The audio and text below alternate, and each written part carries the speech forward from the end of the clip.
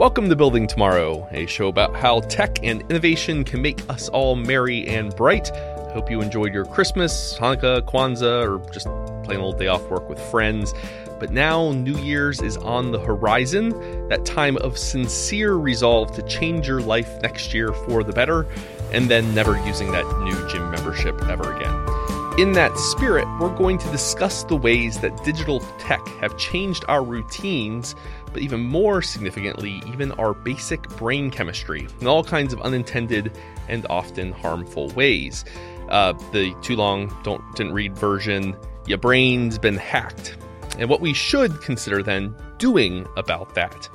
As usual, I'm your host, Paul Matzko. With me are Will Duffield and Aaron Powell. To start, let's lay down a baseline. Okay, we're talking about like smartphone use to get real simple. How old were you guys when you got your first smartphone? And to define that, like, let's say a phone that could and you did use to go online. It's not just like phone text. I mid high school, I got a hand-me-down BlackBerry from my uncle, which I guess was the first internet phone I had. I had Twitter before it, actually, on a dumb phone, and it was great because it was one of the few ways you could get live news updates through SMS, because you could follow CNN breaking news and set them. But it was certainly when internet phones were pretty new, because there weren't any limits on tethering at that point. And at my high school, you couldn't use the school network for all sorts of, gaming, movies, whatever else. And I was pulling like 7-8 gigs a month through this tether connection on this BlackBerry. Was a lot back so then, I really used it. My first smartphone was less a smartphone and more of a wireless modem. I will now distinguish myself in age from Will by answering, I think I was either 30 or 31. Oh, wow. Okay. It was shortly after finishing law school, moving out to D.C. to work at Cato, and it was the T-Mobile G2. It was one of the early Android phones, and it was terrible. But that was my first. So I went through all of my childhood and all of my college years and all of my law school years without a smartphone. I did have an iPod Touch in law school, which I guess is kind of like a smartphone that only works when you're in the building. You had Wi-Fi, though, so you could, You had Wi-Fi and you could use the internet, but it was very interesting with, that first generation of smartphones. It wasn't an app ecosystem yet. No. It was, basically a miniature it was a web browser that you could carry around. You could check your email, but beyond that, I don't really remember what functionality I was making use of. Well, I think at least for me, I'm in college is when I had my first smartphone, but the stuff that we associate with smartphone use among, well, especially teenagers now, is stuff that you did on a computer, right? So like AOL Instant Messenger, right? Like that was our version ICQ of texting. Was ICQ what I used in high school. Really? And enough of your high school compadres were also on ICQ? My nerdy friends, yes. All of us fancied ourselves computer hacker sorts were on ICQ, and there was the competition about because you didn't have a user ID, like you didn't have a username in ICQ, you had a number, and it was just a sequential number. So it was like, this is the number of users who signed up. So there was you were super cool if you had a low ICQ number. Yeah. I have no idea what mine was.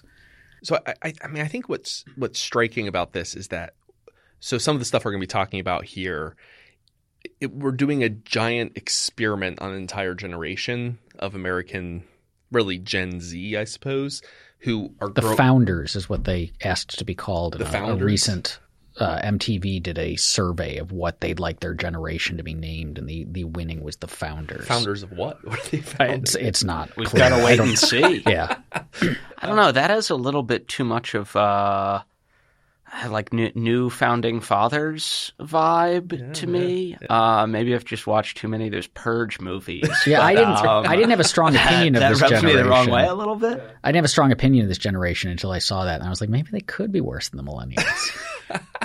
Hey, give us our avocado toast. Give us our. We're doing all right there, Aaron. You bitter Gen X. Gen Xers don't have any, no viable presidential candidates really. They're getting beat by a bunch of septuagenarians. We invented you're like all the stuff you're you the guys missing think is generation, awesome. frankly. There is a version. I'm not going to say it's likely, but there's a version of the future in which we just skip from the last baby boomer president, Donald Trump, or let alone Joe Biden or Bernie Sanders next cycle, from Donald Trump to a millennial. Well, we're going to get Alexandria Ocasio-Cortez, It's only men that have to wait until 35.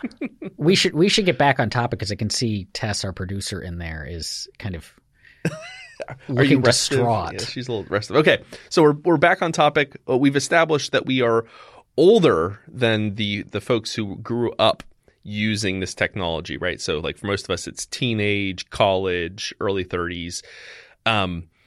Really the concern here is that there's an entire generation who are from toddlerhood even already using smartphones, tablets, and we're starting to question what the effects are on just kind of basic human psychology from using these devices at that young of an age.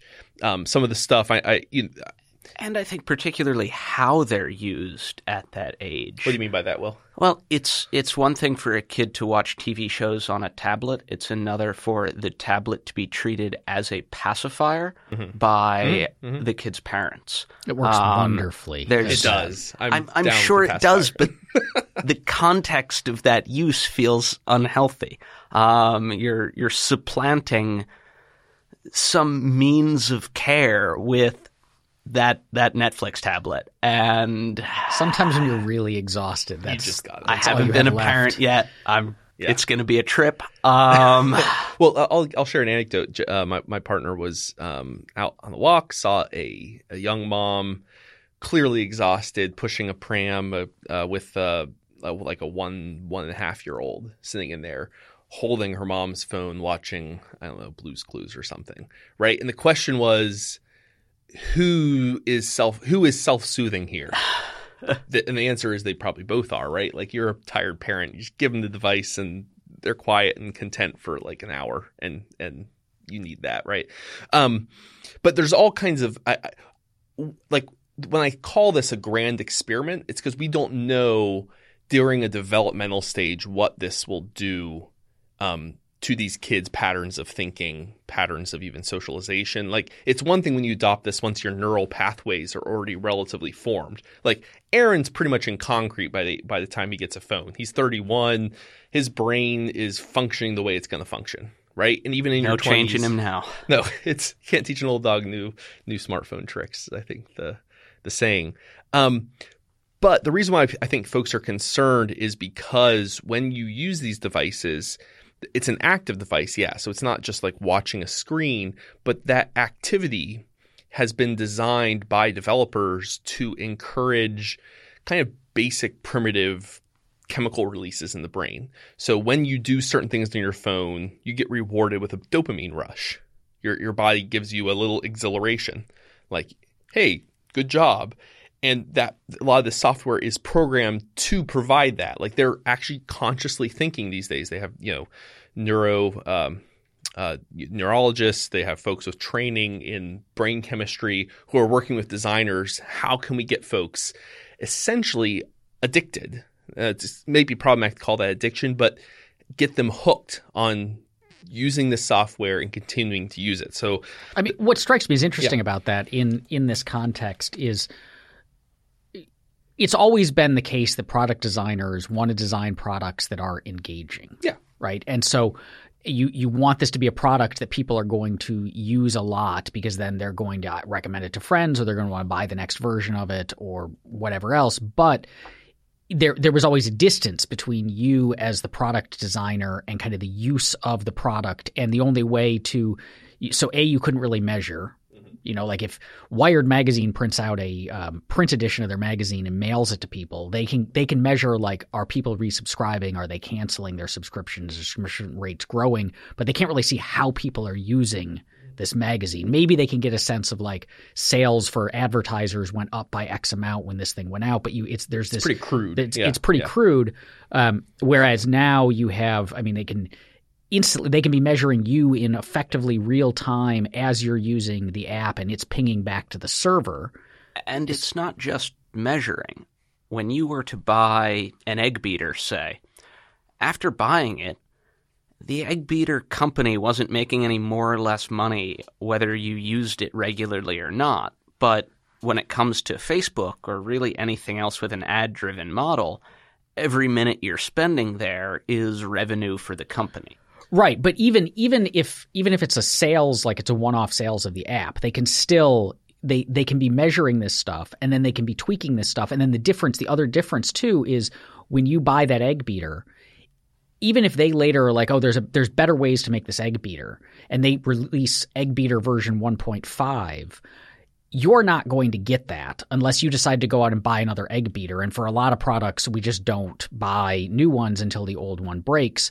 But they can now push the updates out to you in either real time if it's websites, or close to it if it's over-the-air updates. And so you can create these feedback loops. But one of the things that gets lost then, or I guess I think the results of that is that when you are the product designer designing, a product designer has a lot of values they're trying to bake into this product. And so there's considerations like you want a product that works well, but also like we want a product that has certain aesthetic qualities. We want a product that has a certain feel to use.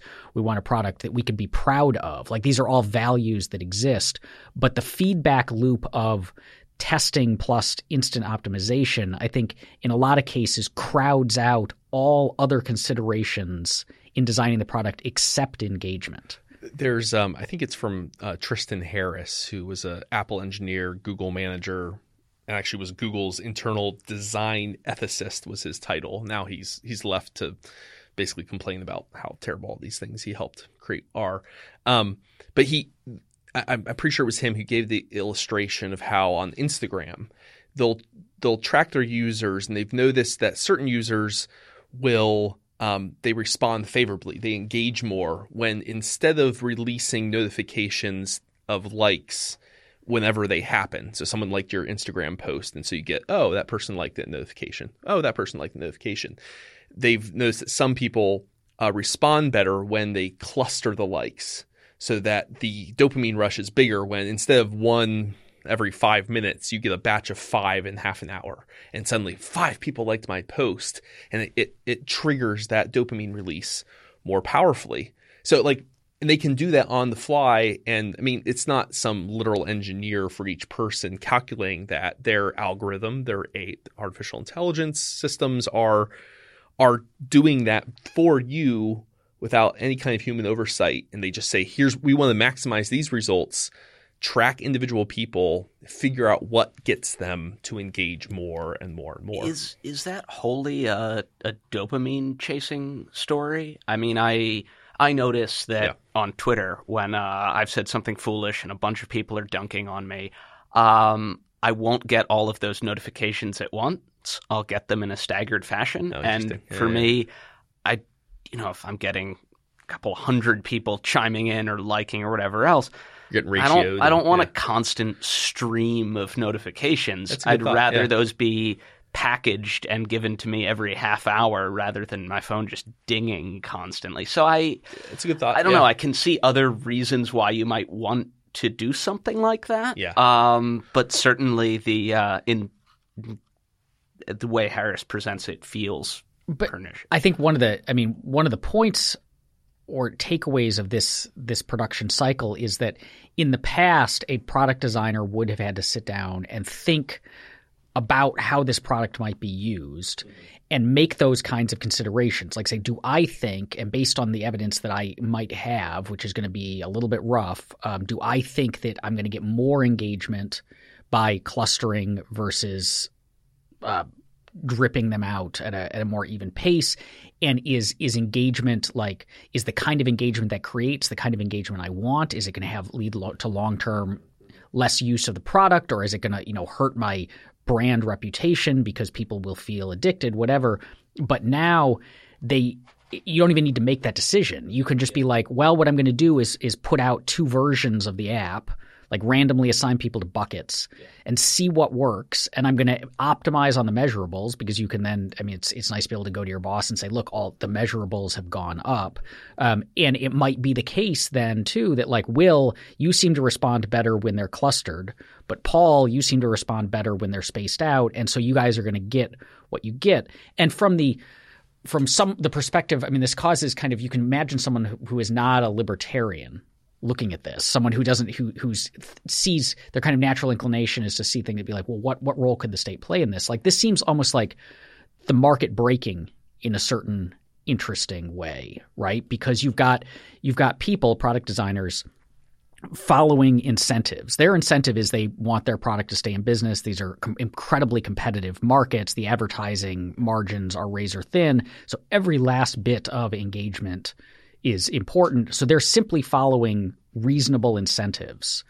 But the result in the aggregate is that our phones are filled with these things that have been like laser focused designed to just make us behave like the rat just hitting the thing to get, the treat over and over again, which most of us think is on the whole not a good way to live. Well, it's causing burnout, right? It's and like if we could step back and inject other values into the design process, we might say like we try to design different products, but each individual actor, that you can't be the actor who does that, because then all it means is that your app is just not going to get used as much as the other ones, and it's going to go under. You're not going to get the funding. You're not going to boost your stock price, Is this the kind of situation where what you need is an outside third party that has a different set of values to kind of impose and say, no, you need to, we need to put a limit on this, or you need to pursue other values? Is that the only way out of this kind of vicious cycle? That'd be a real twist for a Cato podcast for us to be like, actually, we do need the state to step in that. No. So, I mean, is a reasonable line of argument, right? You can get it's logically proceeding from some prior assumptions.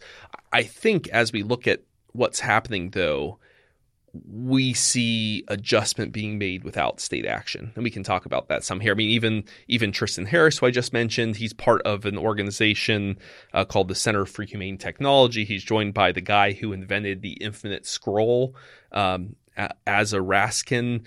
There's a number of former engineers who are all saying, wait a second, we didn't intend for it to be like this or to get this bad. Let's roll this back. Even Apple and Google, as we'll talk about here in a bit, they've started to introduce measures to discourage people to use their products as much functionally. And we'll talk about that. Like, we're seeing voluntary, self-organized action. So, I mean, I think that's the libertarian answer, is that we don't need the state to do this. In fact, if they try to do it, they'll be super clumsy about it. I mean, all you have to do is watch a congressional hearing of a Google CEO the other day to realize how ham-fisted. Yeah, you shall check out Will's Twitter feed during any of these hearings, because it's just him banging his head into the desk over and over. I can come by the office and just hear me banging through my door. Head, yeah, I can hear it down the hall. So, I mean, I think we can rely on the market to correct its own failure here. But in thinking about, like, is this market failure?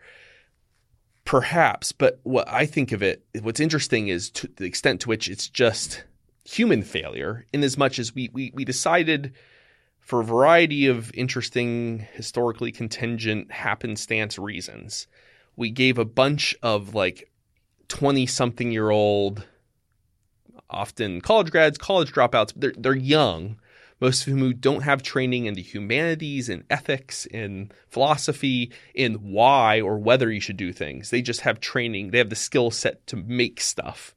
And then we told them, make things people use a lot.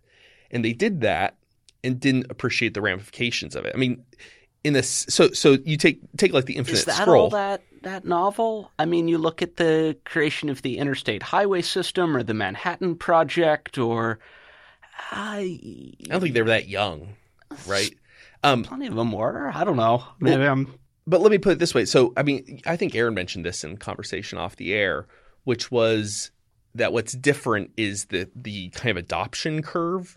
So let's say you create a new interstate highway system. Yeah, there's all these unintended knock-on effects for changing social organization. You're designing for a very specific purpose without a whole lot of thought given to the broader second-order effects of what you're building. Right. And that affects, first of all, hundreds of thousands of people. And then as it starts to reorganize the built structure of America, millions of people, now hundreds of millions of people. So there's a curve over the better course of a century of it transforming American society. You can create the infinite scroll, and within a year, billions of people around the world generation are using this, right? So there's a exponential curve in adoption rates that's going on. That's I think significant here. I think that makes a difference. That just the sheer scale of adoption, the speed of it, and the fact that you have young folks who weren't trained to think about these questions making those decisions and experimenting. I mean, we are all either part of the experiment or the control group, and that's curious. I think that is different and interesting. So, what do we have so far in terms of hard data on the effects of this? I mean, obviously, again, it is all still pretty new, but you look at someone my age, and I grew up with dial-up, got a smartphone, and here I am today in the app Web 2.0 environment.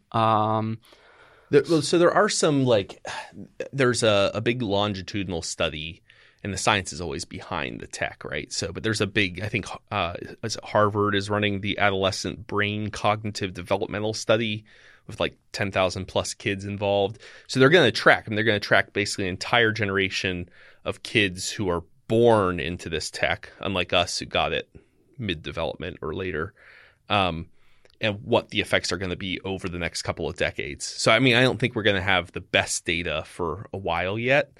But the early results, there's been some good pieces talking about the generational order effects. I mean, I know, Aaron, you despise millennials, but I don't despise them. I just they're doing the best they can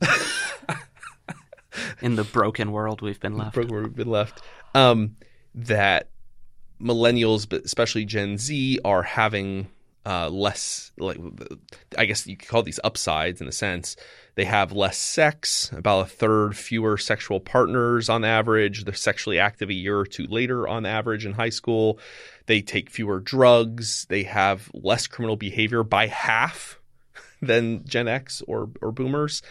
The flip side of that is they also have significantly higher depression rates, a higher suicide rate, and this is harder to measure, but it kind of goes with the criminality and sex and the drugs. There might be less anti-authoritarian, which I think is interesting to think through as a libertarian. So there's almost an anesthetizing effect. They don't have rock and roll either. No, rock and roll's dead. So the sex, drugs, and rock and roll is gone for an entire generation. I mean, I don't know how people like that can turn out okay. How confident should we be that all of these effects are linked to tech? I mean, couldn't it just as likely be, say, the fact that they all lived through the Great Recession, watched their parents lose their jobs, and maybe have and had less going out money as kids, and became risk averse as a result of just watching that collapse? I think that's as plausible as the idea that it's all smartphone driven. Tess just pointed out that Gen Z has Halsey. Does that mean something to you? Yeah, Aaron? Halsey's fun. Good driving music. I have no idea what that is. Me either. She's like a synth pop princess.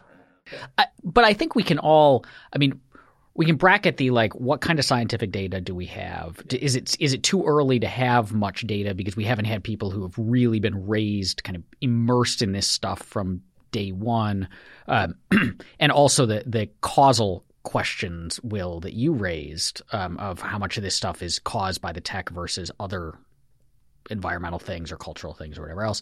But I think it's the case that all of us who have a smartphone can recognize our own addiction to the smartphone.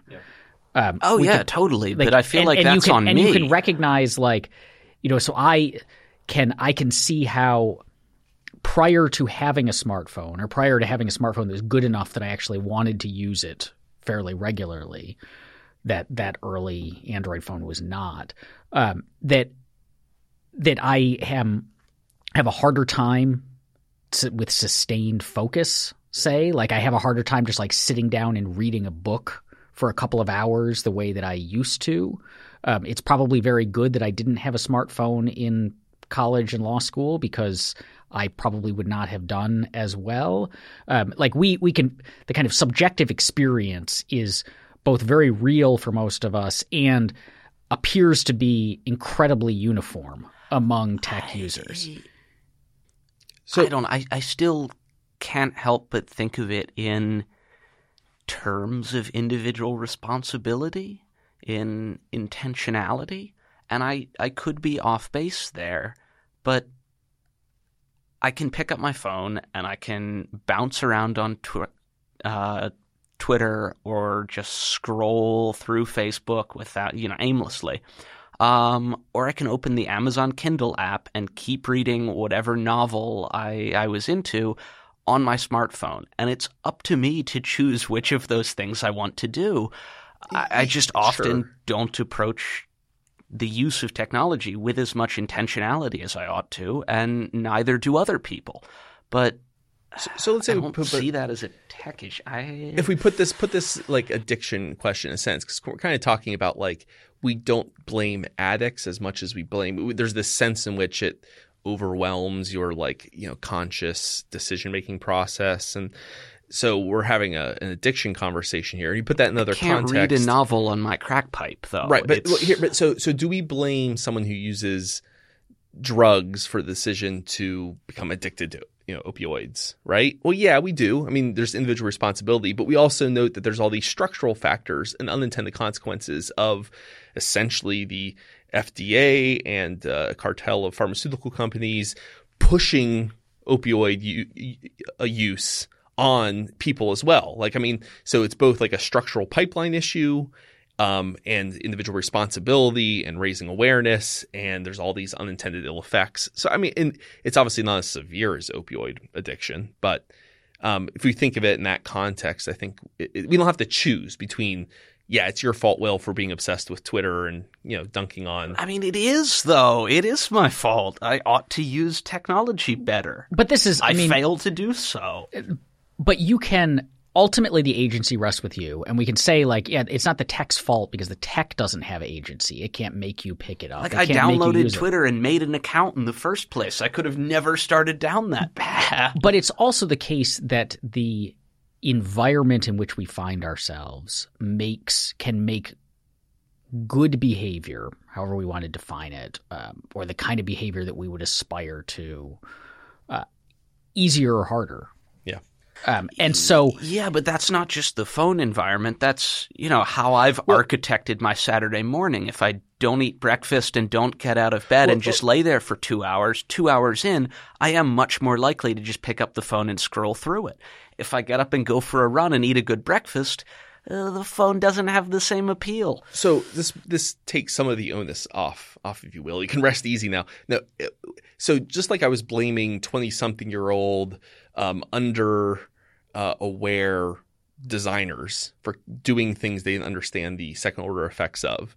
Well, that same thing is true of us. Like we have it. It's not like we were aware that, if I use this tech, it's going to really drastically change my daily experience and my brain chemistry. Until really the last couple of years, we're starting to wake up to the fact that, every time I get a notification, there is a cortisol response in my body. My body pumps a chemical into my brain that it's the fight or flight hormone.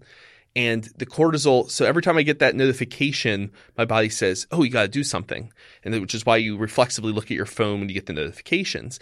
And the companies structure those notifications to try to trigger either dopamine releases from good ones, cortisol triggers from bad ones, and that builds in a kind of base level, constant routine anxiety. Now, when you made the decision to use any of those apps, you weren't aware of any of that. 2 points. You didn't have the knowledge you needed to make an educated decision in that regard, right? I think one, I can use the app without getting the notifications all the time. You should turn the notifications off. And frankly, it's rather amusing that with this panic about brain hacking and tech addiction, the one notification now you struggle to turn off on your phone is the one that pops up every day telling you how long you've been on your phone. Yes, but that's information we have now or in the last year or two 2016, no one's talking about dopamine and cortisol and the effects of infinite scroll and the effects of right. Like this is a new conversation, new information. You've made use of some app and think about whether it's healthy or not. If you're on Tinder, say, and you're matching with people, but you aren't really sending them messages. You're just getting a little warm glow knowing that someone likes you because you don't feel like going out, whatever. You can look at that and say, I'm not using this in a very healthy fashion. I don't think I need knowledge about how dopamine is rolling around my brain to draw that conclusion. But this brings up the other thing that we talk about, which is this, and what you raised in response to the shouldn't there be a law question about the tech companies starting to bake into, so one of the things is you have to recognize part of realizing you have a problem, and so the Android and iOS have in recent updates have baked in applications that will tell you how long you've been using a given app, how long you use your phone, how often you pick it up, how often you unlock it, that kind of stuff. And even someone who's kind of subjectively aware of, I'm on my phone a lot, the first time you get those numbers, they're presented to you like, today you spent X number of hours on Twitter and opened it up once every 6 minutes or whatever. It's like mind blowing, and you just are kind of embarrassed and hope no one sees those numbers. It's the same reaction as when you used to hear these stats about how much the average American watched TV, and you'd be like, God, how can anyone possibly watch that many hours of TV? And then it's like you're doing 3 times that much Twitter every day. So the tech is. I think before it's harder to know, and especially when you're in an embedded environment. So when I take the metro home or take the bus home from work each day, every single person, it's rare to see someone who isn't on their phone. And so you're in an embedded environment where it's just kind of acceptable. Or the fact that all of us during the half an hour we've been talking have checked our phones multiple times. Mine is on airplane mode. I have checked the time and nothing else. You can all check this. It still is checking the phone. So this is, we're so embedded in a culture that does this. And so then the question is, can the tech push us back out of this by giving us this kind of nudge of you're using it too much, or enabling me in the Ulysses asking his men to tie him to the mast of the ship, right? I know that I lack the willpower to overcome this, so what I want you to do, Apple, is lock me out of Twitter after 20 minutes each day. Oh, and you've long had even browser apps that will keep you from visiting certain sites while you're trying to study. One, very minor, marginal design feature shift in the latest generation of Pixel phones that I like from this perspective is it'll give you an option to turn notifications off when you set the phone face down. And there's a nice physicality that accompanies that sort of do not disturb. Functionally, it's healthy to build in breaks. All these things are, whether it's your phone, your iWatch, Apple Watch. Apple, obviously I don't have one. An Apple Watch that's saying, hey, take a minute to breathe. You'll live 20 years longer, or I don't know, 1,000 years longer, whatever, if you do. Or it's your app telling you, I think, Tess, don't you have does your phone tell you to get off at 10:30 or something like that? Hi, guys. Yes, my app tells me at 10:30 it's time to go to bed, and usually at that time I'm scrolling through Instagram. So did you set the 10:30? Yeah, I have it set for at 10 o'clock. It reminds me it's almost bedtime, and at 10:30 my screen shuts down and it shows this little what would you call it? The sand thing. Oh yeah, the time, the timer saying it's time to go to bed and your screen time is done for the day. When you get to 10:30, does it read the children's storybook, Go the Fuck to Sleep? I wish. Whoa, this is a family podcast. Wasn't thinking of that when I said that. Yeah, is it though? Is it? I did recommend diapers in our Thanksgiving. No, but you can get that on YouTube now. So no, but it also gives me the option to extend my time on whatever app I'm using by 15 more minutes, and then in 15 minutes it tells me to go to sleep. Like the opposite of a snooze function. Yeah. I like that. I think where it can get very interesting there is when the application will actually incentivize you with reference to your in-app goals to log off for a while. You think about something like the rested experience function in World of Warcraft. When you're offline, it'll build up a bar of double experience. Yeah. And while you're playing, that doesn't build up. So the idea is that, don't binge it.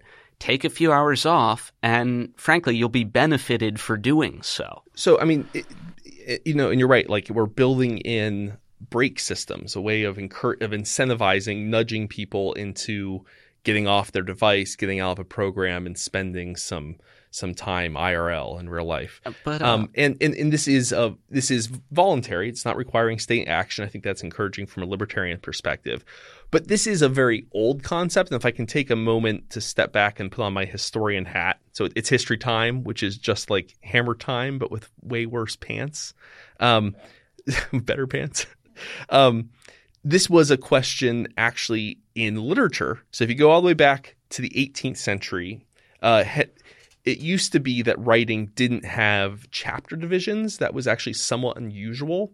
So you wouldn't divide things into chapters. It was just one long, litany of words. And one of the innovations in the early novel was we're going to break that up. We're going to divide it into chapters, which nudges people into taking a break. So Henry Fielding, who's an 18th century novelist, said, quote, "Those little spaces between our chapters are an inn or resting place where he may stop and take a glass or any other refreshment as it pleases him."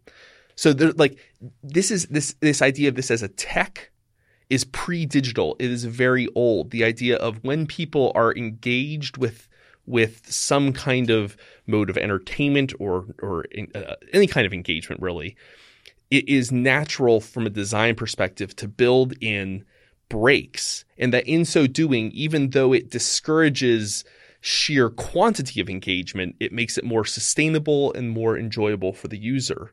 So functionally, what Google and Apple, all these companies are doing in response to these concerns are implementing 4-century-old tech into our devices, which I think is kind of cool, right?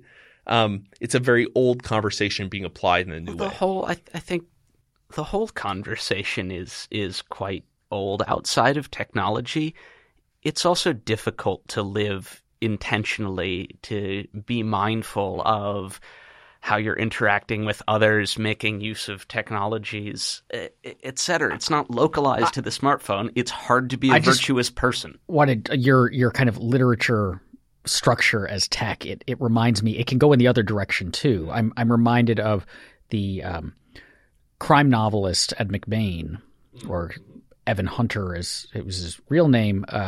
He wrote under that, and Ed McBain. But he talked once about how he would try to structure paragraphs to make the page easier to read, so that the reader just like kept going, because the text, because it's you encounter a giant block of text and it's like a hurdle to overcome. You read it slower or you lose your place. So if you break things up in certain ways, or you have the dialogue flow in certain ways, he figured out he'd get his readers.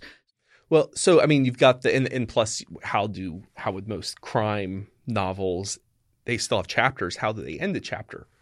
A cliffhanger, right? So you want them to take a break, but you want them to come back. And I'm sure we could think of tech corollaries for your smartphone. Yes, Google might at 10:30 tell Tess to go the F to sleep, but next morning it's going to have a bunch of notifications just pinging away. Come back, Tess. Come back.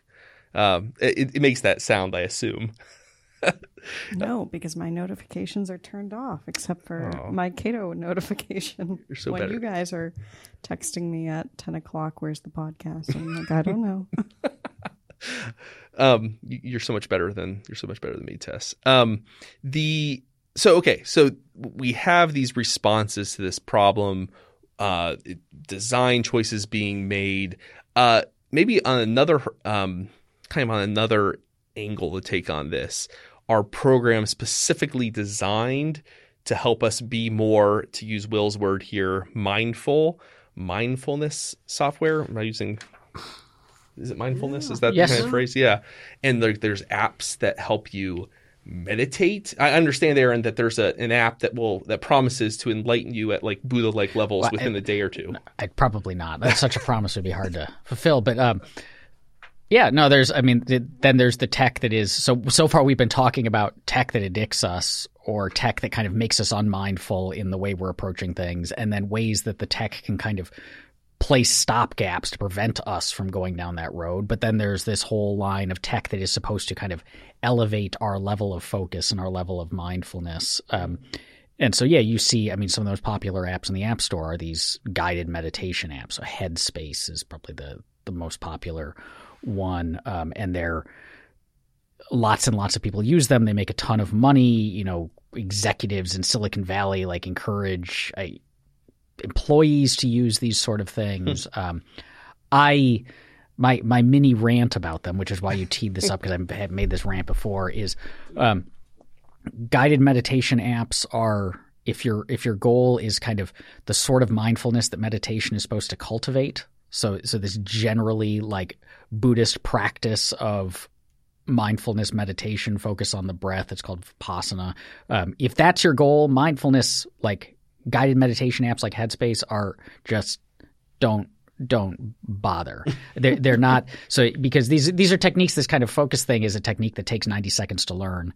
It's very easy. It's just focus on the breath, and when your mind drifts away, focus on the breath, and when it drifts away, focus on the breath. And so having someone explain it to you like a 5-minute guided meditation that just gets you, here's how it kind of works, is all you need. And then these apps are like, well, here's a 10-minute meditation on leadership. It's like, no, what you're listening to is a soothing, slow-paced TED talk on leadership while pretending to meditate.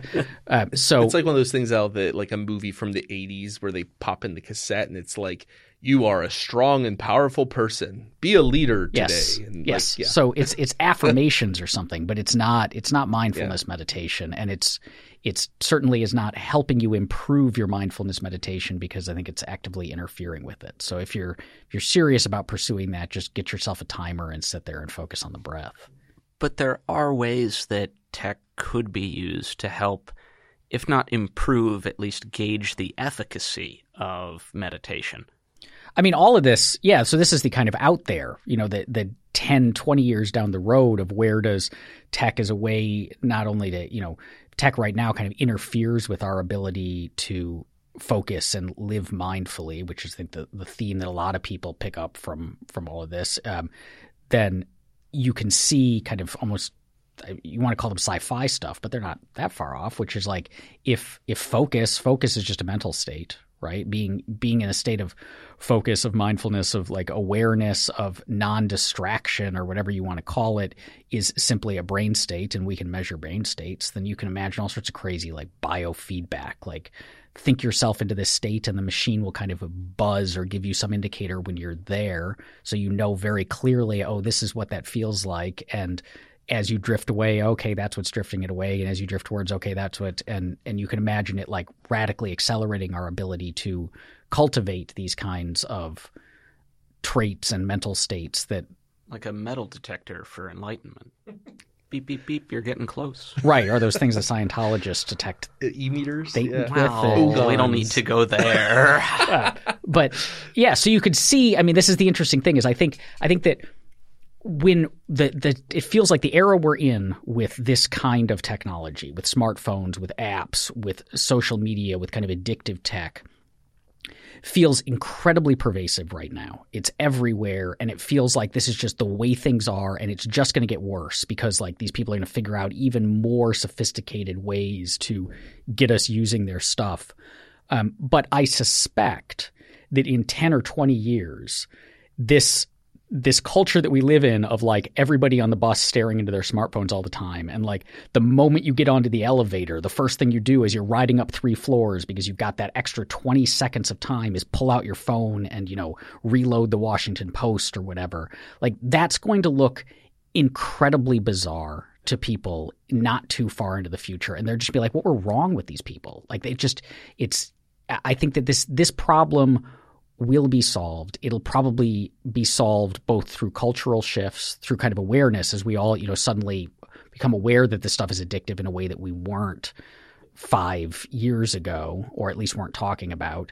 And as the underlying technology and as the people who are making this technology say, oh, I forgot there are other values that matter, and they're values that matter not just to kind of me as a human being, like I don't want to be creating a world where everyone is addicted, but also as consumers start to say, I don't want to buy tech that's simply addicting me. I want to buy tech. It's like these are features worth paying for to have tech that's going to help me out, or it's not going to just not addict me, but maybe even take it further and help me in these regards. And so I think that this conversation, to some extent, in 10 years is going to look kind of silly. Yeah. Yeah. Well, and we're at kind of peak concern, right? Like we're at that inflection point where folks are just on a kind of mass level starting to wake up to, oh, this. Yes, I've noticed that when I get off, social media, I feel happier, and when I engage, I feel miserable. But like, that's a real problem that we should think about collectively and do something about. Like, we're at that peak, entering that peak inflection moment. We're going to start to do that. We're going to start to kind of solve the problem. I'm actually reminded of a previous bit of a tech panic, I guess we could call it, which is the concerns in the 1950s and 60s over about pinball machines. Well, that actually would fit pinball to work. It's going to corrupt the whole generation, and so got to use state power to stamp out the pinball machines. No, I was thinking marketing, basically Mad Men. The Mad Men, that modern advertising was going to corrupt our minds. They didn't use the word brainwash in this. Anyways, we were basically being brainwashed by advertising. We were against our will. There's nothing you can do. They're so clever in how they can manipulate sound and image and ideas to create captive audiences, and we're all mindlessly consuming. And the modern ad man is the god of consumption. Tech fixed that with They Live glasses, and then you can see the advertising zombies and avoid them. You're fine. That's right. But it's the same kind of thing. Like, there was a moment of peak concern, and functionally everyone said, this is a problem. Maybe we should be more wise. And like, we're not worried about that to the same extent because we all kind of wised up as a society, right? We're not as mindlessly following advertising like the folks were worried about in the late 40s and early 50s. And I think the same thing could apply here. And just as we look back about those concerns as being a little bit paranoid now, folks will do that down the line, like you're saying, Aaron. I can imagine that. And maybe this should mitigate one last thought here. This is something you shared, Will, was an article by John Richardson for The Intelligencer, The Children of Ted. And this is like kind of the extreme opposite reaction. We're kind of saying, hey, chill out, it'll be okay. But there's another group who are kind of going the opposite direction. They're just neo-Kaczynskiists. The Unabomber, right? Ted Kaczynski? Yeah, and they see the fruits of industrial society as being, if not universally, at least on balance, negative or disastrous for humanity.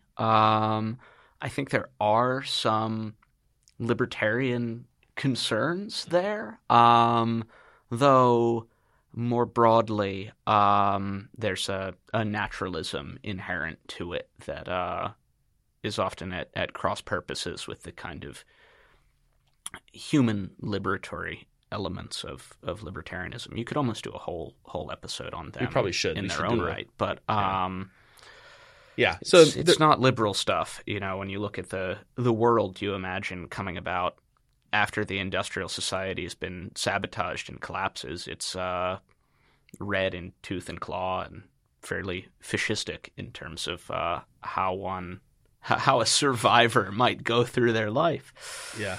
Well, it's something of that tune in, tune on, drop out. I can't remember the phrase. Turn on, tune in, drop out. Drop out. Leary's phrase, right? Like, there's description of these, proto-Kaczynskiite, willing to use violence to tear down the industrial order, willing to kill people in order to do so on a massive scale, if possible. Who, they're going back. They're like they're camping in the woods, learning survival skills, learning to be blacksmiths, forging their own hatchets. There's like this primitive return to nature component to it. I'm not sure that's going to it's going to remain on the fringe, and I'm not sure that's I don't think many of our listeners are saying, I'm really annoyed with the cortisol response I'm getting from my Google apps. I'm going to go, send mail bombs to people. So I'm not also, sure. Just like good luck. Industrial society is a hard nut to crack. Obviously, there's some potential failure points, power grids, that kind of thing. But more broadly, I think they've got their work cut out for them, and thankfully so. Yeah, we don't want to talk about their New Year's resolutions for 2019. I think on that note, we have somehow managed to go from all the way from meditation apps to proto-Kaczynski bombers. Go figure. But that's all we have time for today. So until next week, don't check your phone as much and be well. Building Tomorrow is produced by Tess Terrible. If you enjoy our show, please rate, review, and subscribe to us on iTunes or wherever you get your podcasts. To learn about Building Tomorrow or to discover other great podcasts, visit us on the web at libertarianism.org.